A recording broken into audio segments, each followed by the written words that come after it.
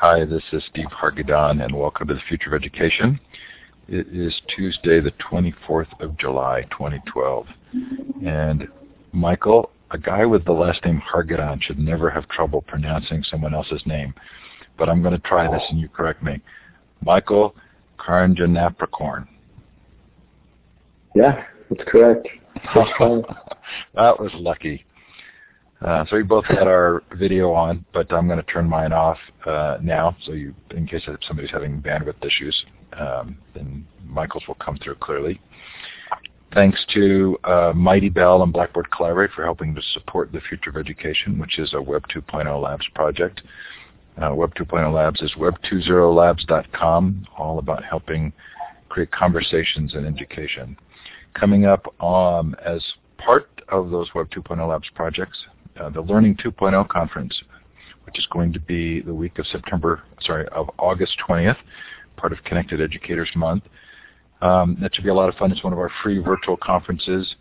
Information should be posted this week. Connected Educator Month does start the 1st, 2nd, and 3rd of August, the opening kickoff, for which I have responsibility. It's really exciting. Stay tuned.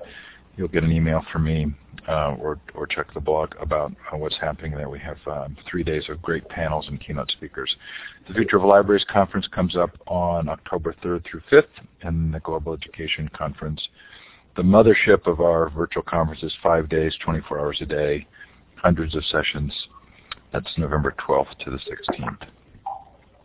Coming up on the Future of Education, we've had to reschedule 2 of our shows. So Elliot Washer is going to be rescheduled, as well as John Idelson. On the 31st of July, David Dubelbeis is going to talk about social networking for professional development. He and I have been running Ning networks for about 5 years, and it should be a really fun conversation together. Lee Rainey from Pew will talk about his new book, Network, the New Social Operating System. Roger Schenck comes back on to talk about teaching minds and cognitive science. Paula Blickstein from Stanford on Fab Labs. Anyway, lots there. Some of that is new if you're paying attention and you're interested in the new. The ones in November, Yale Wishnick on his book, Moving from a Culture of Dependency to a Culture of Success, should have great implications for schools. We're going to talk about flipping the classroom with your own videos on the 7th of November. And Kieran Sethi, I'm not trying to say her name, who did a great TED video on teaching kids to take charge, is going to come on November 20th. Anyway, lots there, hopefully something that will be of interest to you. If you've missed any of the shows, they are all recorded and up in full Blackboard Collaborate versions and MP3 formats. Not listed there was the most recent show, and I apologize for that. That would have been Marcia Connor on social learning. Anyway, that was really fun, but that is up there, although it's not listed at the top of that list. So this is when you get a chance to let us know where you're participating from. To the left of the whiteboard, you should see some icons now. You're looking for the star icon, and it's the second one down. Click on it twice, and then click on the map. Feel free to shout out in the chat where you're participating from, as well as the time or the temperature.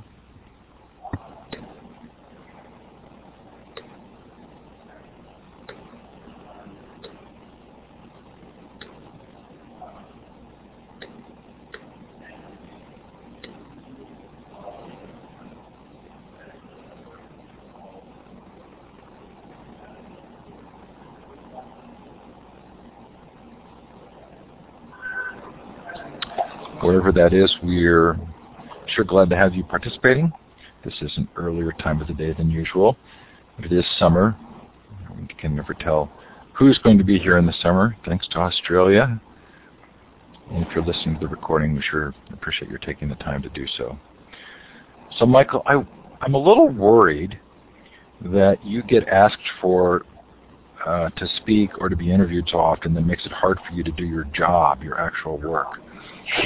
But maybe that's a good thing you've gotten this much publicity. Is it a funny balance?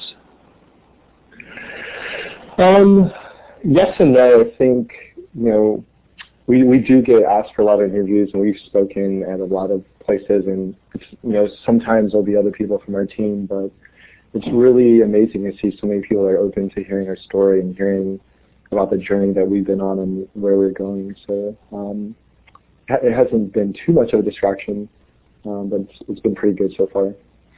So we've created a Mighty Bell space for people to collect resources around this.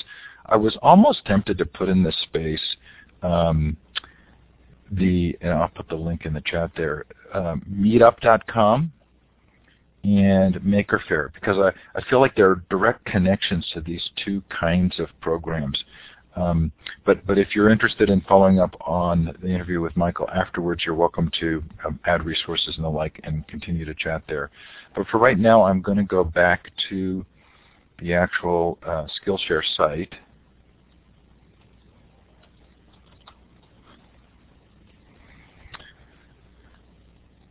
Okay, so would you give us a sense of what Skillshare does? Yeah, so the easiest explanation is Skillshare is a marketplace for classes. So the basic idea is we truly believe that anyone can become a teacher, and every single person should become a lifelong student, and every address can turn into a classroom. So the original idea was to turn New York City into a massive campus where we could learn from all of our colleagues and neighbors and learn the skills that we actually wanted to learn. And I think if we could sum it up as like, what's the big difference between Skillshare and traditional education? I think we're very student-driven, meaning everything is very bottom-up and everything's democratized. And we focus a lot on what students actually want to learn, whether that's something as simple as learning how to cook fried chicken. So a couple of weeks ago, I took a class on making southern fried chicken, which was amazing, all the way to, I sit on the other side and I teach a class on startups and starting your own company. And I've taught that to a little over 100 students here in New York. So it really spans the gamut. And what we're seeing is a lot of people get really passionate about the things they're learning and teaching, which is one of the unique traits of Skillshare and the community that's in it. So I like the language that you use, especially you use the word passion a lot. It feels to me that there is a core kind of a belief in the potential and value of every individual. That's my language, but would you agree with that? Yeah, I totally agree. I think when we first started Skillshare, when we first started thinking about the idea a couple of years ago, I think one of the biggest holes, or one of the biggest reasons people said it would not succeed was because nobody wanted to learn after they graduated from school. And it was really hard to become a teacher. It was, probably one of the biggest reasons, the education system isn't as great as it could be, because we don't have a lot of great teachers. And we had a fundamental belief that, learning and education has been around since the beginning of time. It's basically part of being a human being on this planet. It's part of, the community, just part of who you are. And people have always taught each other skills and shared and passed knowledge from generation to generation. With that as our initial belief, we decided to see if we could test that and just get people to teach whatever they wanted to other people, and it's been working. So I really like that, and I think that that resonates with a lot of people who participate in the conversations that I'm in. But one thing I'm worried about is that that there's a secondary narrative there that I'm not sure is necessarily a fair one, which is that we don't have many good teachers. What was your own educational experience like? And is it the case that you feel like the teachers weren't good, or that the system didn't meet your expectations? Or how would you, in a more nuanced way, kind of define the need for disruption? Yeah, I think that was the feedback that we received when we were telling people about the idea.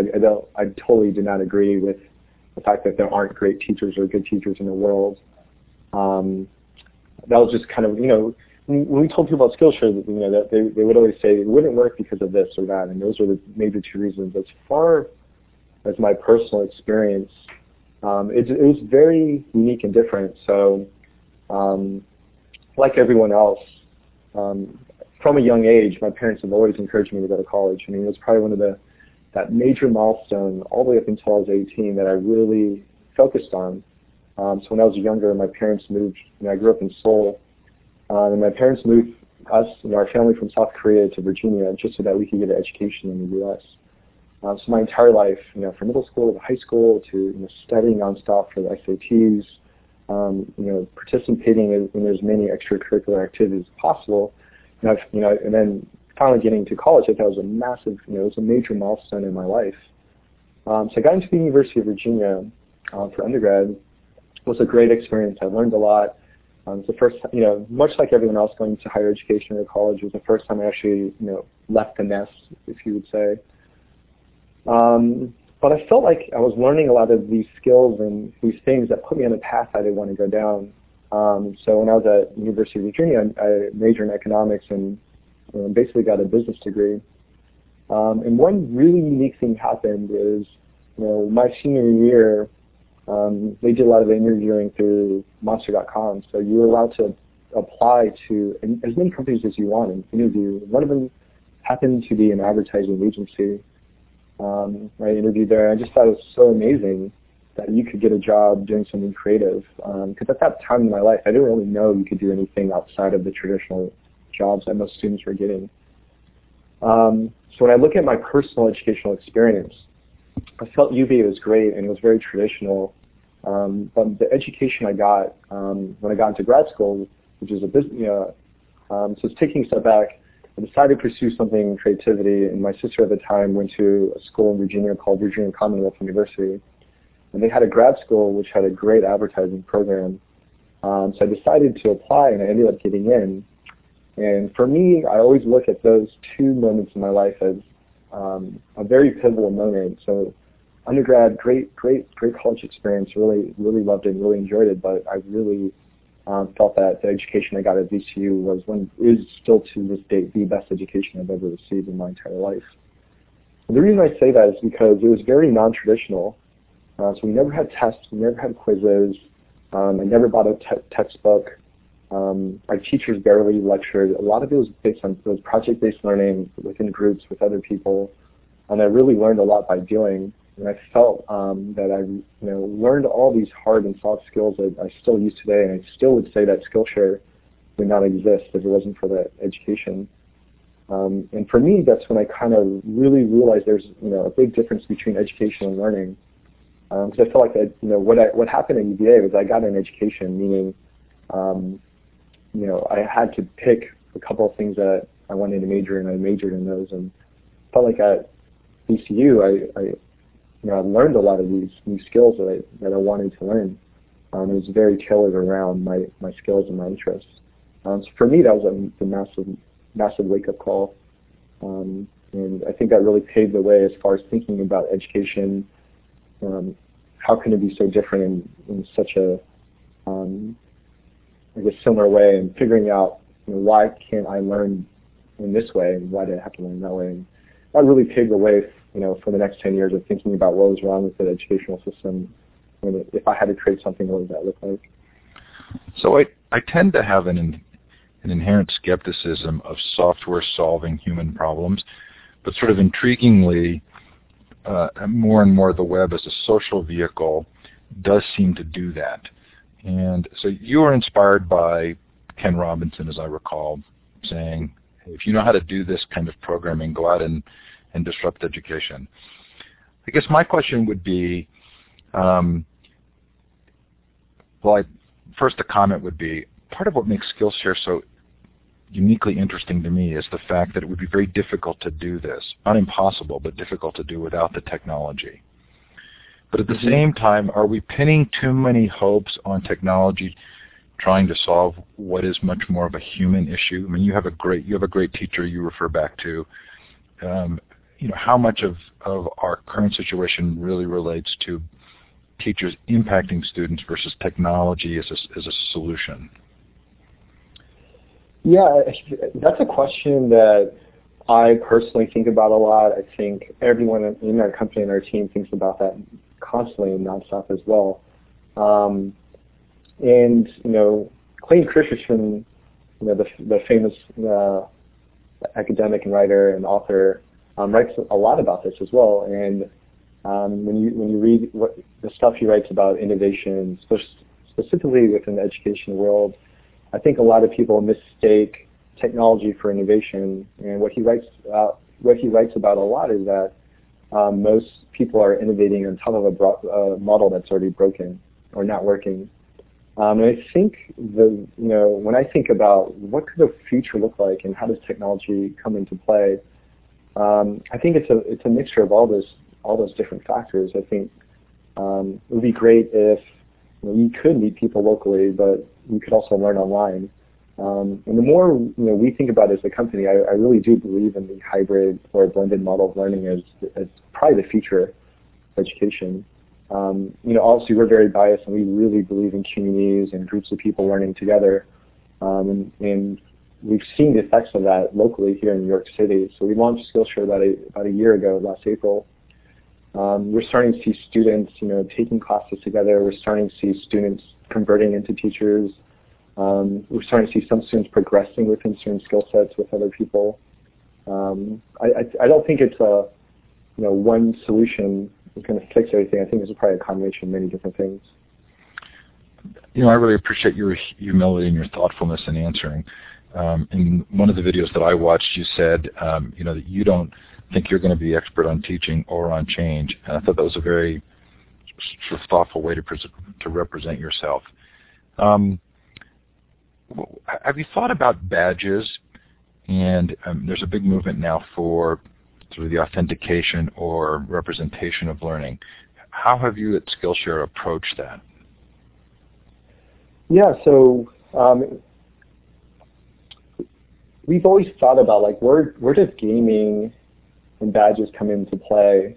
And when we first started Skillshare, we had pretty much a 3 or 4 step process of how we wanted to build out our company and in what order and how were we going to think about education. And the first step of that was let's focus on the offline components of Skillshare, really build this local marketplace so that people can teach each other in their life. Because at the end of the day, those are the magical things that happen within learning. Learning with other people, meeting people that have a shared interest and passion as yourself. Actually interacting with the teacher and other students. That's probably the other half of education that a lot of people forget.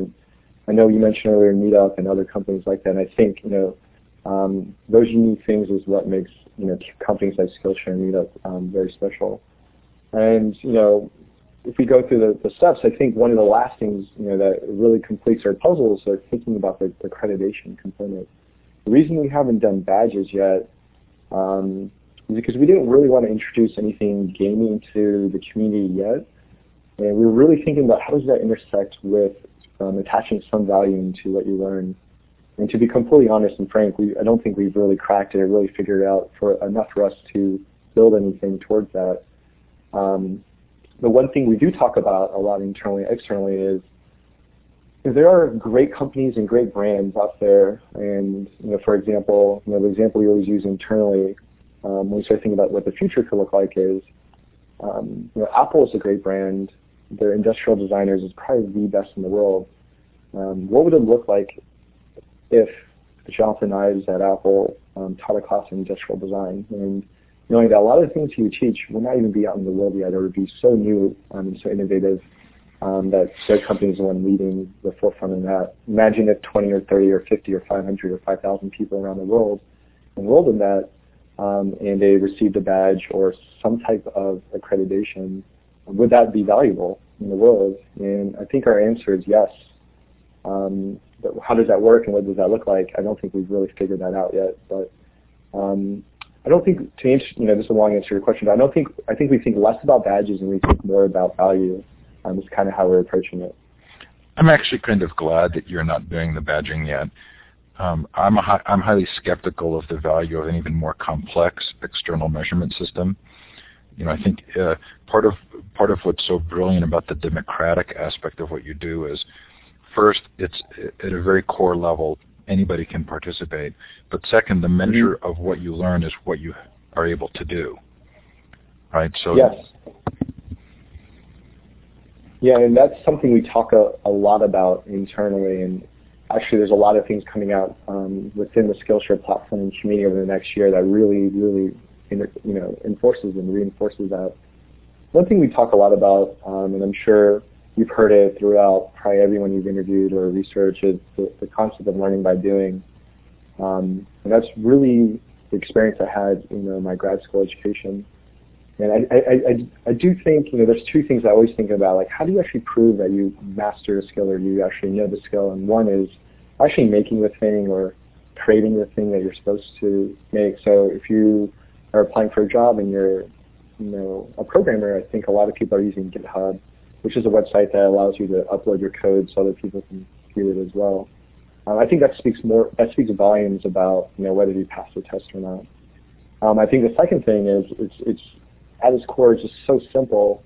But I think it's when you actually teach someone it. And I know there's a lot of people that are probably listening in that are teachers. You guys probably know that teaching something that you understand to someone that doesn't understand it is one of the hardest things you ever have to do.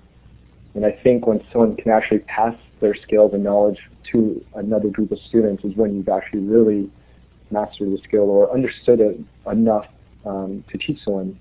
And I think, once that cycle happens, I think that could become very, very amazing and remarkable for the world. So there have been some great comments in the chat. There's a question, if you're having trouble seeing all of the chat, which is usually the case in that small box, you can actually grab the top of the chat section, hold the mouse down, and pull it out and make it larger. And there was a question about, from Monica, if you had read Doc Searle's Intention Economy. I'm not familiar. I've interviewed Doc, but I'm not familiar with that particular reference. Are you familiar with it? No, I'm not. So Monica, I think the answer is no. But feel free to add some chat there. When we get to Q&A, you can take the mic. So one of the first things that occurred to me was, so not only do I sort of feel like it's important to learn to represent what you can actually do versus an external badge, but it also feels like part of what Skillshare is doing is it's helping people build up that personal brand or personal value to others. So how does that work in Skillshare? What kind of a feedback loop is there for people becoming known for what they do? Yeah, when we started Skillshare, we really, you'll hear this word a lot, we really thought about the community from the beginning. I think that just came from, Malcolm is a co-founder, that just came from our background, not in education per se. I mean, I'm not a trained teacher. I'm not an expert in education. I think we just brought a lot of what works on the internet and applied it to Skillshare. And one thing that we did from the beginning is we always wanted to provide and integrate constructive feedback into the community so that teachers can improve over time. So we always talk about, if Zappos was about customer service, Skillshare really exists on this planet to encourage teaching and teach teachers how to teach. So the community works just like it would on Etsy or eBay or Airbnb. Teachers over time get endorsements from students. So these are public testimonials. So for example, one of our top teachers, Avi, who last month made $25,000 teaching in New York. We'll get testimonies from the students saying, great class, really enjoy teaching them. But also within the feedback loop, we ask the question of how can he improve as a teacher? So a lot of students will, leave a lot of feedback for the teacher. And it's a private message, and over time the teachers read these and they start incorporating that into the second or the third or the fifth or the 10th time they teach. And over the past year, we've started seeing a lot of different teaching models that the teachers have applied based on the feedback they received from their students, and it's been really amazing. And that's kind of how we, work with the feedback loops within Skillshare. I wouldn't go to a restaurant without actually checking the reviews now for the food. That doesn't feel very harsh, but when we bring that to education, people often respond feeling as though this is scary and it makes teachers nervous. But it does feel like this is somewhat inevitable, right? In that those who are open to getting that feedback and improving are more likely to actually accomplish what they would like to accomplish. Yes, and I think that the way we designed even the product and the community, it's really positive. I don't think, I think this is true for any website. If it's anonymous feedback, I think people are going to be really mean and brutal. But if it comes from a very specific person that you met in real life, I don't think people, I read a lot of them, and none of them are really that negative. I think most people are scared of teaching because they don't know what to teach. Or they feel like they don't have anything to teach, which I don't think is true. I think everyone has something that they can share with other people. I think a lot of people are just scared of public speaking as well, and I think that is a huge fear. And what we're starting to see in New York is a lot of people are applying the Khan Academy model to teaching here. So they spend less time lecturing in class and more time like workshopping or learning by doing. So, for example, the programming class, after class, I know some of the teachers assign Code Academy exercises, or they'll assign videos to watch before class, but in class they're actually coding together. And I know a lot of the students meet in study groups do that as well. So we're starting to see like the community start shaping the way they want to learn, and that starts getting replicated from other teachers, and we're starting to see the Skillshare community kind of break away from how they've been traditionally taught, which is so fascinating to see firsthand. It feels to me that Skillshare really lives and supports the long tail. All of the things that previously, would have been hard to find or difficult. Do you feel as though this is a harbinger of a larger economy that we're going to see in that long tail?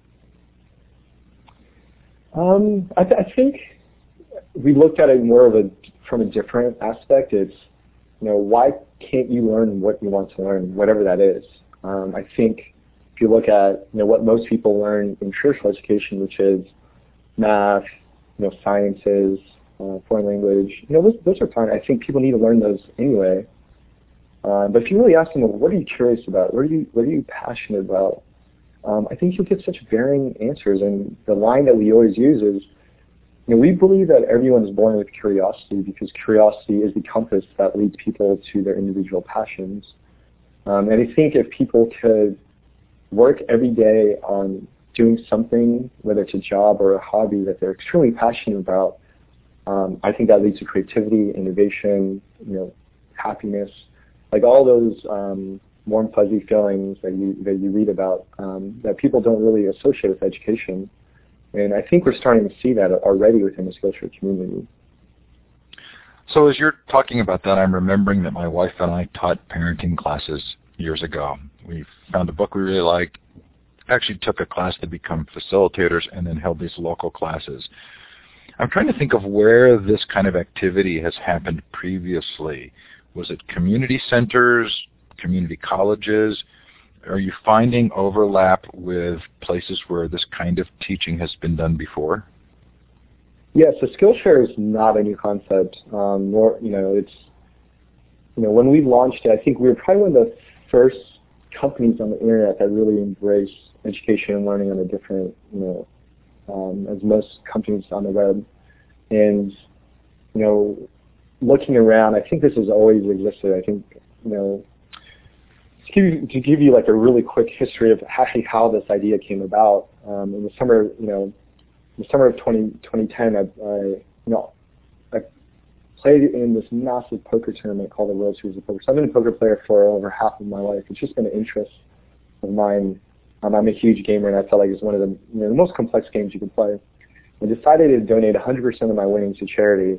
One of the charities being a charter school in New Orleans I volunteered at. And there was a lot of professional poker players that heard about the story, so they decided to kind of coach me and teach me everything they knew to increase my odds of winning. So long story short, we ended up raising a little over $125,000. The interesting part of the story is when I got back to New York, all my friends asked me to teach them everything that I learned. So I went and created an event, loaded up Eventbrite and put together, essentially became the first Skillshare class. I think for us, that was kind of the aha moment of, why doesn't this exist on the internet? So when we started researching it, we just realized that even the word Skillshare has been around for 30, 40, 50 years. The idea of people teaching each other has been around forever. I think, what we did is we just made it a very, very easy to do it through the internet. And we created a website and an entire company dedicated to lifelong learners and people that are passionate about the skills they wanted to share, which is why I think it's been as successful as it's been, even though it's only been a year. So tell me how you define success and sort of where Skillshare really is. Have you received outside funding? I think you have, right? Yeah. So one unique thing is, Malcolm and I came from the startup world. And when we first started the company, we had like a list of 150 ideas we wanted to do. We had a really hard time filtering them, and we started talking about what could we work on, for the next 5, 10, 30, 50 years of our lives, where we would really enjoy and felt that we made the world a better place. And for us, it was always been education, and that trimmed our list from 150 to one. So because we came out of the startup industry, we were lucky and fortunate enough to raise money from investors that were investors in previous companies that we worked at, and really bet on us and our company and our vision and everyone that we've hired, and all the teachers that teach, to really take this to the next level. So where we are today, just to give you some specific granular details, we launched Skillshare April of last year. Over the past year, we've grown probably like 10x. We're mostly in New York and San Francisco. We have thousands of teachers that have taught on the platform. We have thousands of students that go to classes every month. Next month, we're going to be expanding throughout the rest of the country and Canada. We're going to be releasing pretty much the online version of Skillshare and not too shortly. And hopefully for us, our vision of what we want to do hasn't changed. If anything, it's just been evolving. So that's kind of where we are today. So I really want this to be successful. I love the idea, but I also know that for every 20 ideas that get tried on the internet, you're lucky if one actually moves forward.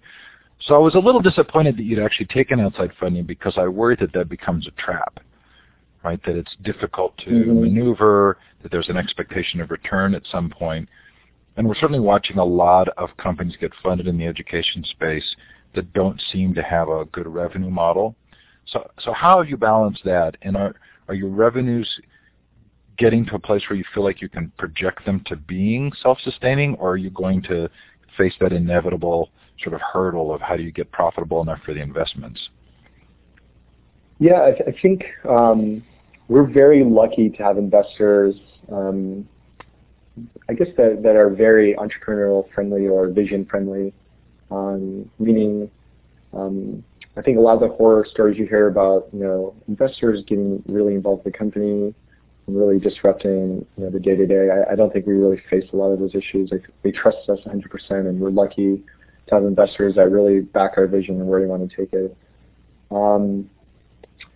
As far as the business model behind Skillshare, it's really simple today. I think over time it could evolve, but we take a transaction fee on every ticket that gets sold. So if a ticket costs $10, we take a 15% fee from that. And I think as our community grows and we get more classes, our revenue will grow along with it. It's very similar to the business model that you'll see at Kickstarter.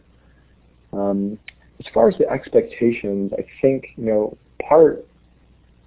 really had a hard time in the early days, with where we wanted to take this. Should we keep it as something fun, something we do on the side, or just something that we really want to grow and spend the rest of our lives working on, or until either the company succeeds or fails? And we went with, if the bases are loaded, let's swing for the fences. And it really changes the mindset. I think most companies raise money so they could grow much faster than without it, and that's kind of the approach we're taking.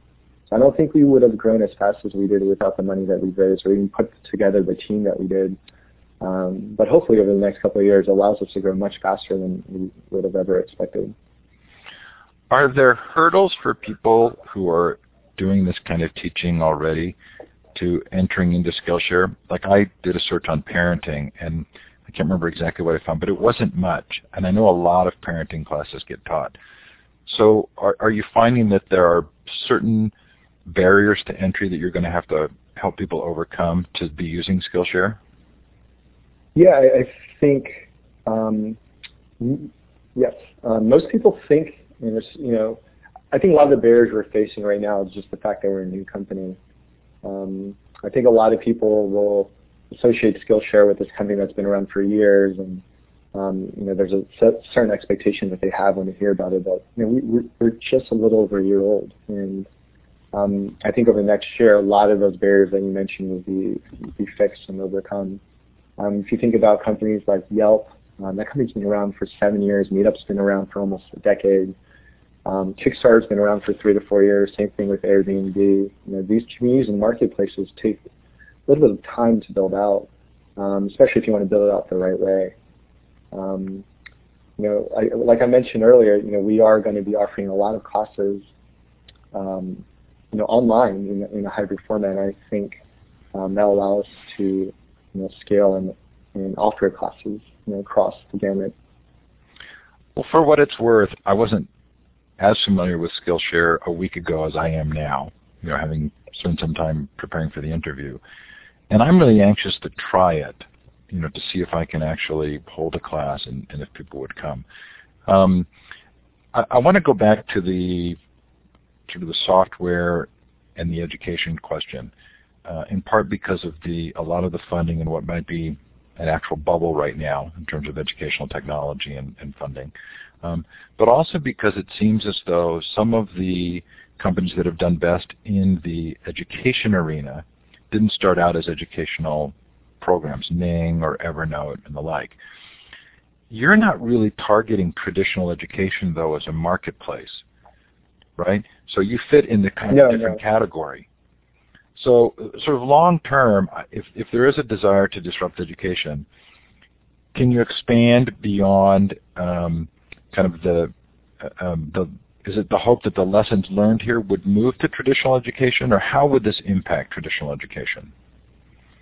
Yeah, I think, since the beginning, we've always tried to complement traditional education, but never really, play in that sandbox. I think, for us, we're very focused on real-world, applicable skills, the soft skills and hard skills. And, right now, I think it'll take a long time to build, that side of the business out. And, there's a couple things we talk about a lot internally, when we think about the future. One of them being, how does this work with traditional education? And if anything, I think it will be very complementary. I think if there's something unique that works with Skillshare, whatever that is, I think there's a massive opportunity for that to really complement traditional education very well. And off the top of my head, there are a ton of ideas. There's new learning or teaching methodologies that come from our community that is proven to work, that they can apply. I think it's all the way down to, if we have the biggest community of teachers and students in the world, we can convert any of those into real teachers at traditional institutions. I think, it really spans the gamut of what it could look like. A lot of what we talked about in the early days is creating something that could work like this for the younger generation. I think that's where a lot of my personal interest lies, is creating some type of world where when I have kids or my future kids, they'll be able to enroll into an education that allows them to be creative and innovative. And for me personally, that's always been a personal mission, to create something like that. So I guess just to wrap up, it's educating pretty much the creative class, or, I think Seth Godin calls them the linchpins of the world. And I think that applies for any industry, any job, any interest, any skill. And the only way for that to work is if it's completely student-driven and bottom-up. So I'm interested in that because it would feel to me like a lot of the intriguing student learning and student teaching that are taking place for free. So can you teach for free on Skillshare? Yeah, you can teach for free on Skillshare, and the price ranges anywhere from free to thousands of dollars.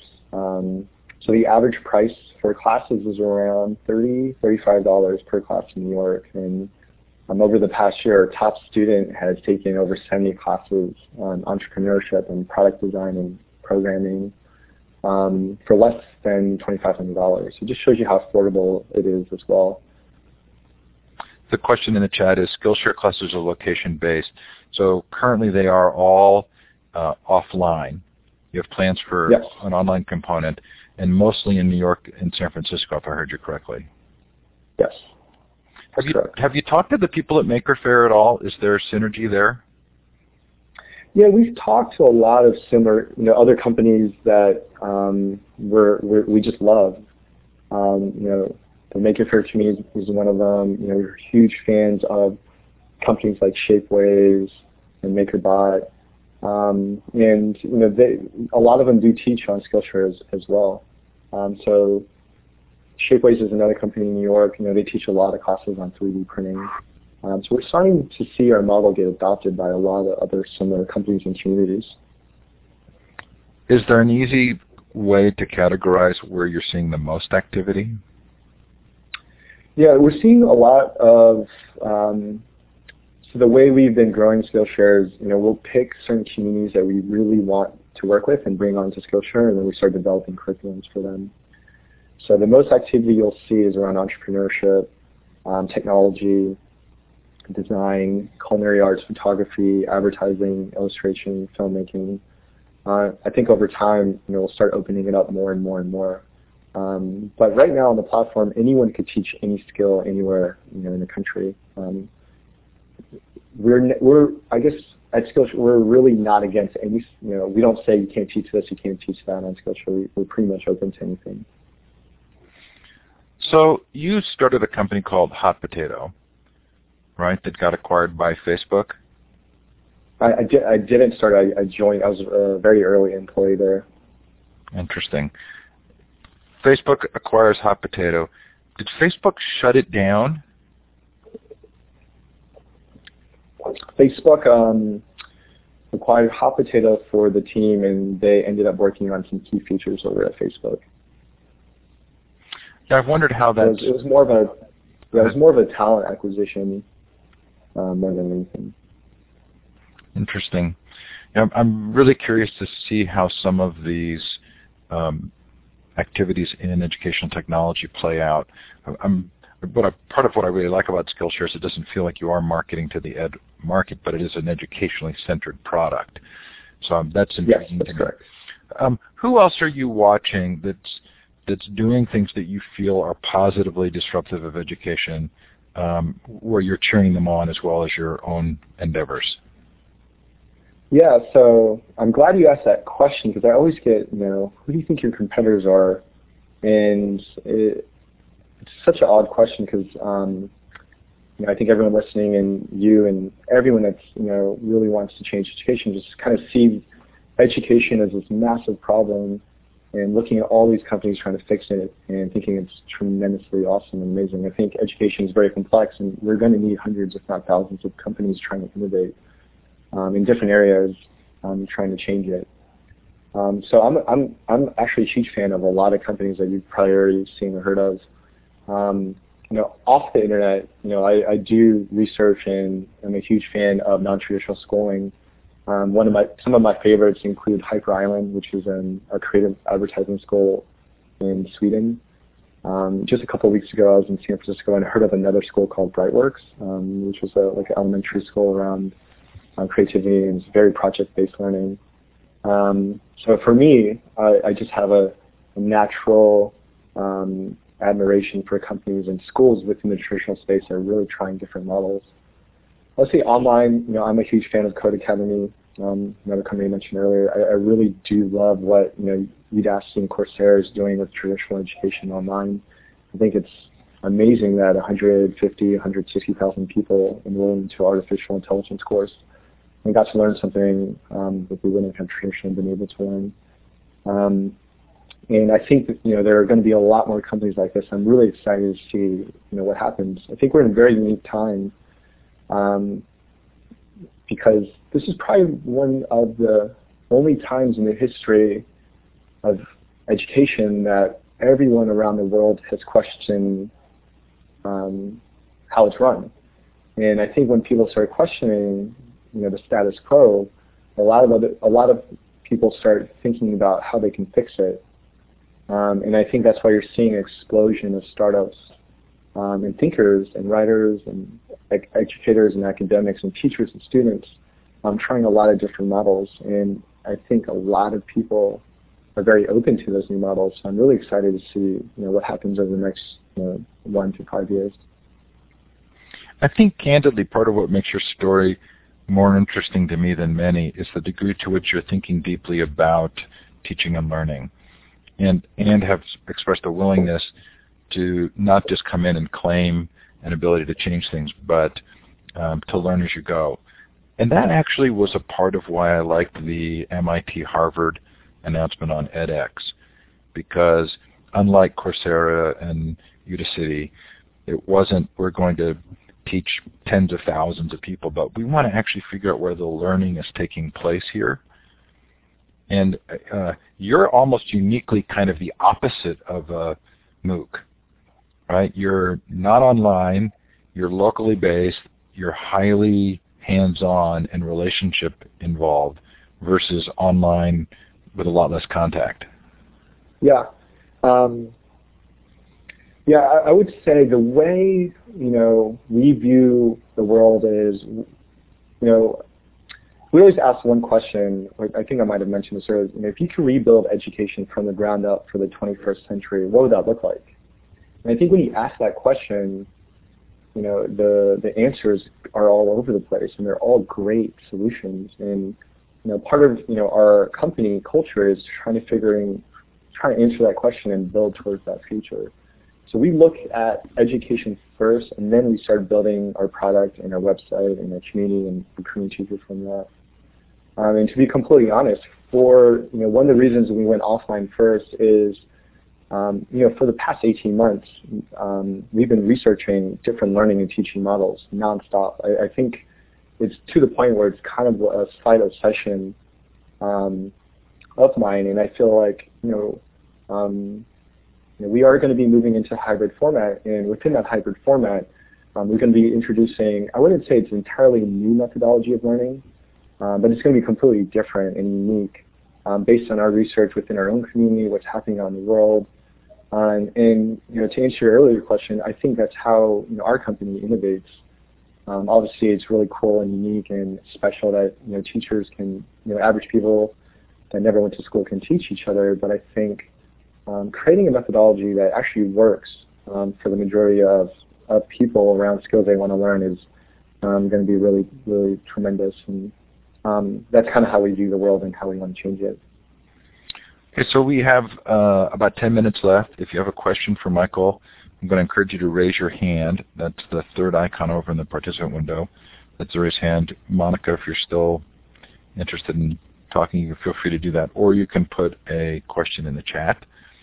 While we're waiting, Michael, when I was thinking about this interview, it occurred to me that Craigslist was sort of a great example of something that's been done for years and years and years, where online there was a significant change, almost kind of a printing press-like radical shift in how we do things as human beings.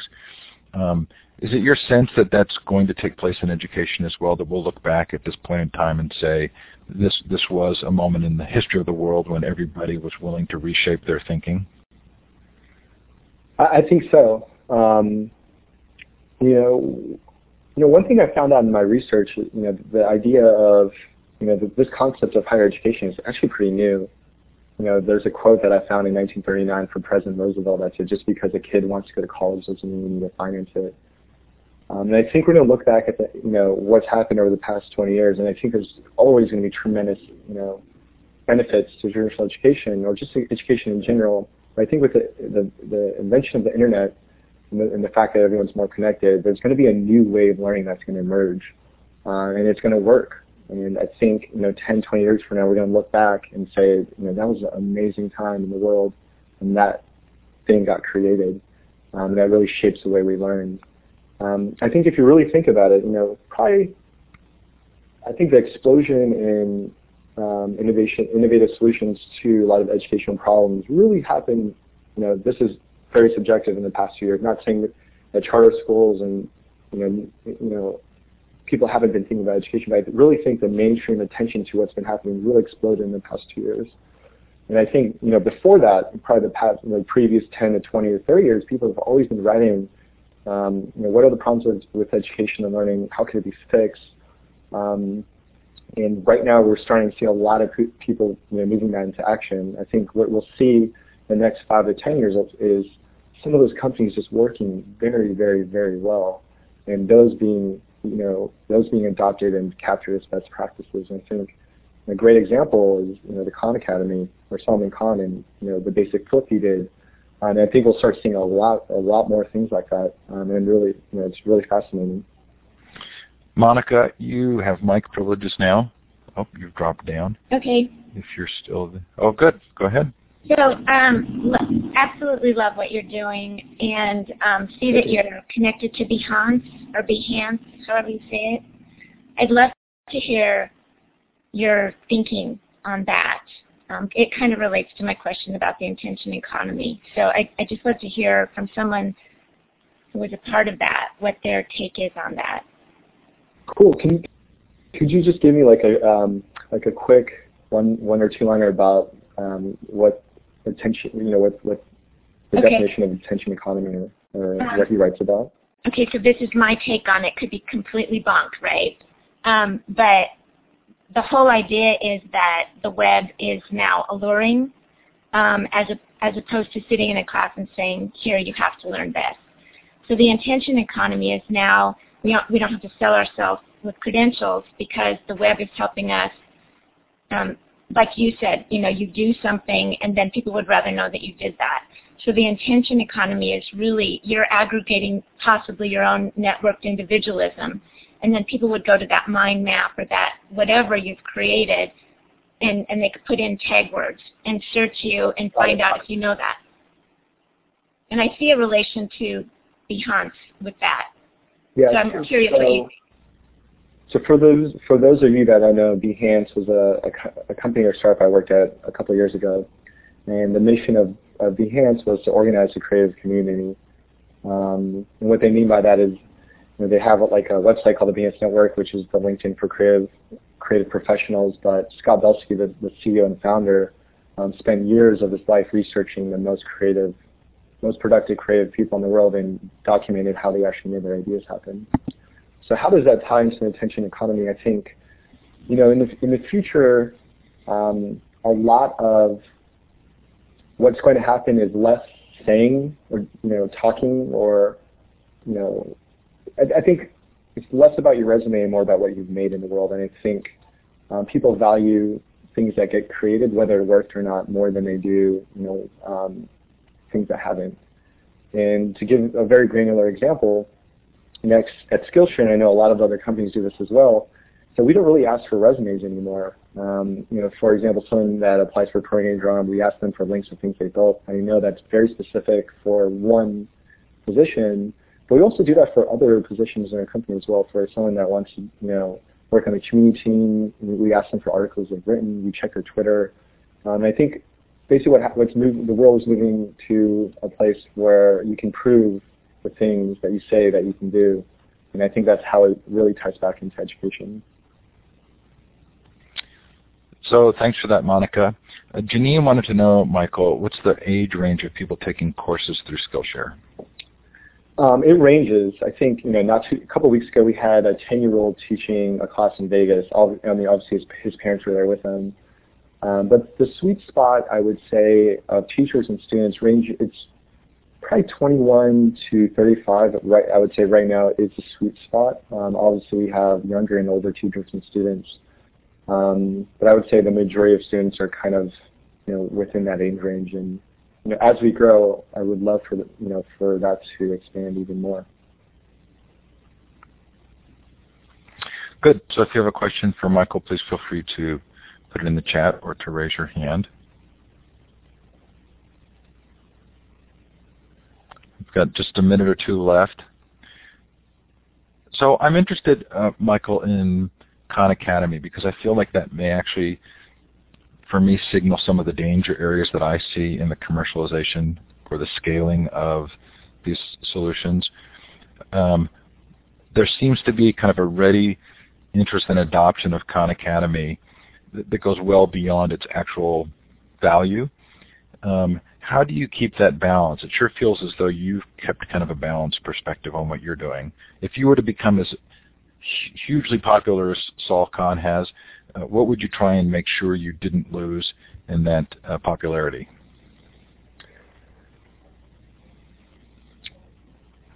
Yes, I think I'm a huge fan of Khan and Kahneman, Simon Khan, and the model that they've used. And I think that's going to be one of probably a dozen new models that evolve over the next couple of years. And I think we do apply a lot of best practices from the startup technology community, and one being talking to your users. So a really great example of that is when Twitter first came out, they never really institutionalized like the @ or the hashtag that we're using today. That was just something they saw, thousands of their users just using that, as part of their vernacular and how they use Twitter. And I think we've really adopted the same model. We never say to our community, this is the way you should learn. We kind of observe what's working, what's not, and taking those best practices and start piecing those pieces together and see what that looks like. And I think that bottom-up approach is how we're going to evolve our model over time as well. So there's a question in the chat. What do you think are the biggest low-hanging fruit, untapped markets for Skillshare and growing in the next year or two? Yeah, that's a great question. I think the biggest untapped market for us is moving Skillshare online. I know we've talked about it a lot over the past hour, and we didn't go into too much detail, but I do believe the best way to learn with technology is in a blended hybrid format, meaning students can learn online and they can also learn in person as well. So hopefully for us that will come out in the next couple of years, and let's say somebody, one of the Apple designers decides to teach a class. I think it would be amazing if thousands of people enrolled from all around the world, and when they finish the course, they actually could show what they created. I know we talked a lot about that for the past year or for the past hour, and hopefully we could create a model for that to really work on the internet. So I think that's going to be the biggest opportunity for us, which is also what we're focused on right now as well. Michael, I really appreciate your coming on the show. We end on time as a courtesy to our guests. Thanks for taking an hour. That's a lot of time. It's really appreciated. I have to say I'm really impressed. Thank you. Hopeful for real success for you, and we'll look forward to seeing good things keep coming. Thanks again. Okay, thank you. So coming up, our next show isn't until the 31st. David Dubel-Bice on social networking and professional development. Don't forget Connected Educators Month coming up in August. You'll hear lots more about that from me as we move forward. Thanks again to Michael. Thanks everybody for being here. Take care. Good night.